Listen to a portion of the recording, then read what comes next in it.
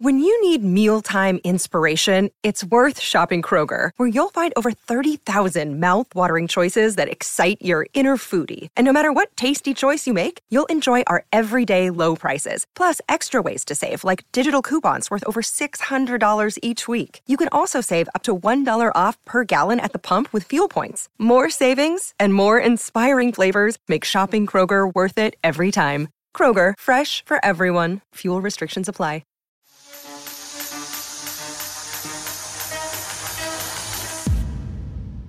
Welcome back to the Joshua Shaw audio experience. Firstly, thank you for giving me a bit of your attention. I'm honored you trusted me with it, and I promise to return the favor by giving you a ton of edutainment value back. In my latest podcast episode, I'll update you on the recent performance of the second largest specialty supplement retailer and break down what the proposed sale means to all stakeholders. But before we get started, I would love if you took 43 seconds out of your day to leave a rating or review on whichever podcasting platform you're currently listening to. This helps me out immensely in terms of extending the reach of my podcast, but more importantly allows me to make improvements based on your feedback. Thank you again. Now enjoy my newest podcast episode. The Vitamin Shop was just sold again. Well, sort of. Technically. Just stick around and I'll explain everything. I'll share my thoughts around that introductory statement a bit later in this content, but I did want to run through some of the basic financial information that was just reported in the quarterly earnings report and associated conference call for the period ending April 1st of 2023. I'll also grab any publicly disclosed relevant information on the Vitamin Shop so I can better kind of glue all of these supplement market insights together. But for those that are unaware, the Vitamin Shop is no longer a standalone public company. So if you were kind of looking for the stock ticker and it's not pulling up, I think it used to be VSI, it's because the retailer was acquired in late 2019 by a publicly traded holding company named Franchise Group, which does have the stock ticker FRG.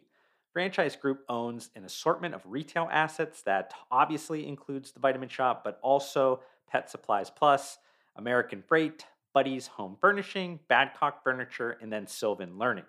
Being that the CFO of the Franchise Group doesn't like to break out a lot of segment-level financial details, as always, this content will be softer on the financial numbers, but more focused on actionable strategic information about the Vitamin Shop, which in the end is probably more valuable to my community anyways, right? So let's start at that segment level financial data to give you a basis of information on how the specialty supplement retailer has performed in this latest quarter. The Vitamin Shop reported 2023 quarter one total revenues of $321.7 million. That was up 3.5% year over year and up just under 10% on a quarter over quarter sequential basis. Now, don't get too hyped on that quarter over quarter number, though, as it's important to remember that the Q1 is like the Super Bowl in the specialty supplement retailer world, and you expect a jump in revenue because of these New Year's resolutionists and then also consumers getting ready for spring break events. But while we can't predict what could happen the rest of the year, that Q1 revenue number for the Vitamin Shop puts them on pace for the top performance in company history, at least revenue-wise. And this is all with 20% less stores than they had about 7 years ago when they reached that number. I mention that because I think sometimes we need some historical perspective to understand current performance. As for same-store comps numbers in the quarter, the Vitamin Shop had a positive 3.4%, and then leadership on that conference call also noted that Q2 was starting off strong, with April showing a positive 1.9% same-store comps number. Digital sales accounted for 25.7% of total revenue in the first quarter of 2023. That number is up from 25.1% in the prior year's first quarter. And then on a numerical dollar value, that means that the Vitamin Shop sold about $4.6 million more online year over year. Operating profit in the quarter was $27.2 million, which was down year over year on a percentage basis. This was the result of having a higher proportion of sales coming from the sports nutrition side. That typically has a higher cost of goods and overall lower merchandise margins than the general vitamins, mineral supplements.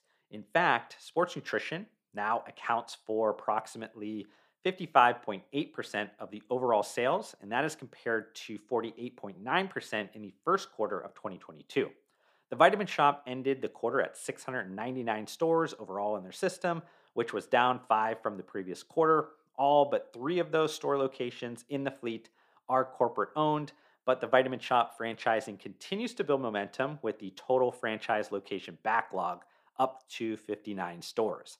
Now, I want to kind of shift into a quick merchandising update. If you haven't consumed my previous content on the Vitamin Shoppe, just to kind of get you caught up, this has become the section where I basically highlight notable new brands and or product additions and share any patterns that could signal future opportunities for supplement brand owners.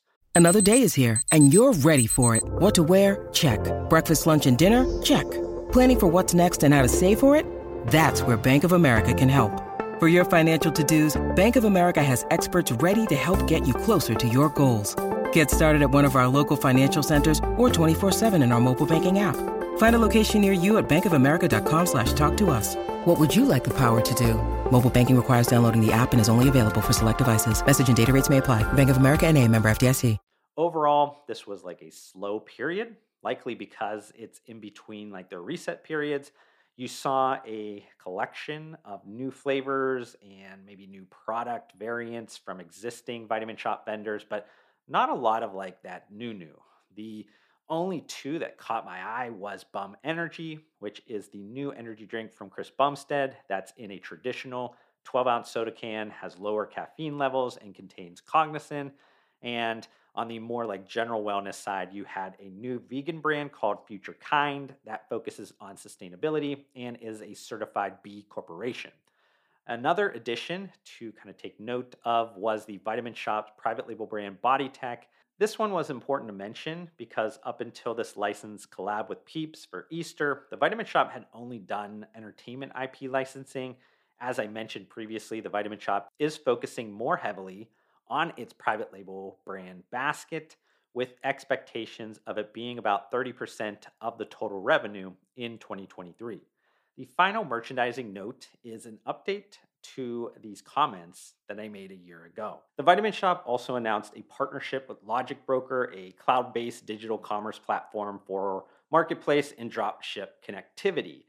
The partnership will expand the nutritional supplement retailer's digital merchandising capabilities and provide expanded product assortments to its online customers. According to CEO Sharon Leidy, the Vitamin Shoppe, being a premier destination for health and wellness solutions that support millions of people on their journeys of lifelong wellness, their goal is to continually provide new products and services that meet those customer needs. So kind of here's my hot take on this extended merchandising strategy. I'd be more interested in the Vitamin Shoppe adding more services or more strategic partnerships compared to more products when thinking about how they can support customers throughout the entire wellness spectrum. Adding new categories of merchandising such as fitness accessories or sports equipment or light equipment like yoga mats or exercise bands really reminds me of something that bodybuilding.com did a year or so ago, and to my understanding, it's not going all that well. In my opinion, those items are easily found on a number of websites, retailers, and marketplaces very easily.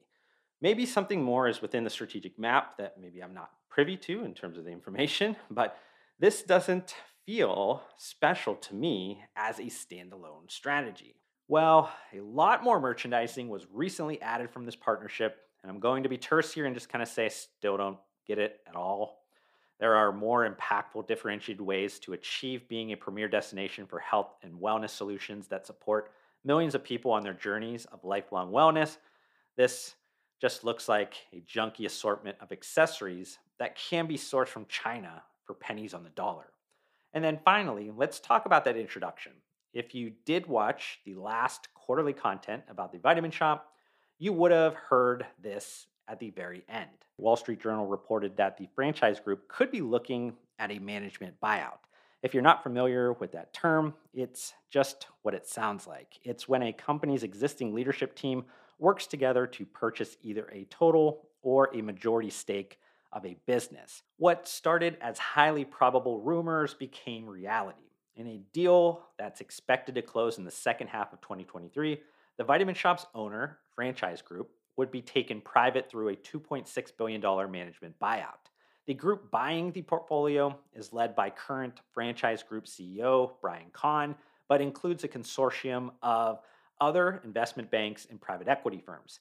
After the transaction is complete, the current Franchise Group management team, including the CEO, will continue to lead the company and run its current portfolio of retail brands. What does this all mean for the Vitamin Shoppe overall? With an expected debt-levered balance sheet after the management buyout and the Vitamin Shoppe currently being the profit-generating segment in the business, probably a quicker franchising and refranchising transition, and maybe a little tightening of the belt and pressure put on vendors.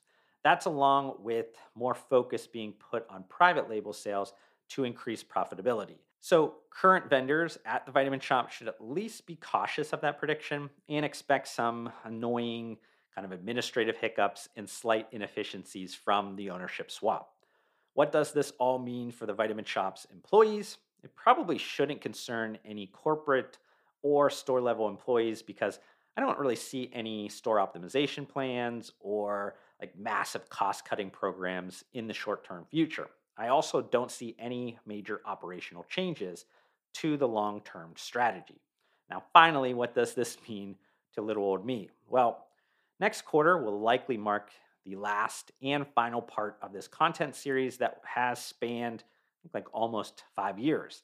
If you guys have any ideas on how I should bid farewell to this content series ending, let me know in the comments below. I hope you've enjoyed this podcast episode. If you have any comments or questions about anything I discussed during it, open the podcast episode notes and click on any of my social media account links to reach out to me directly.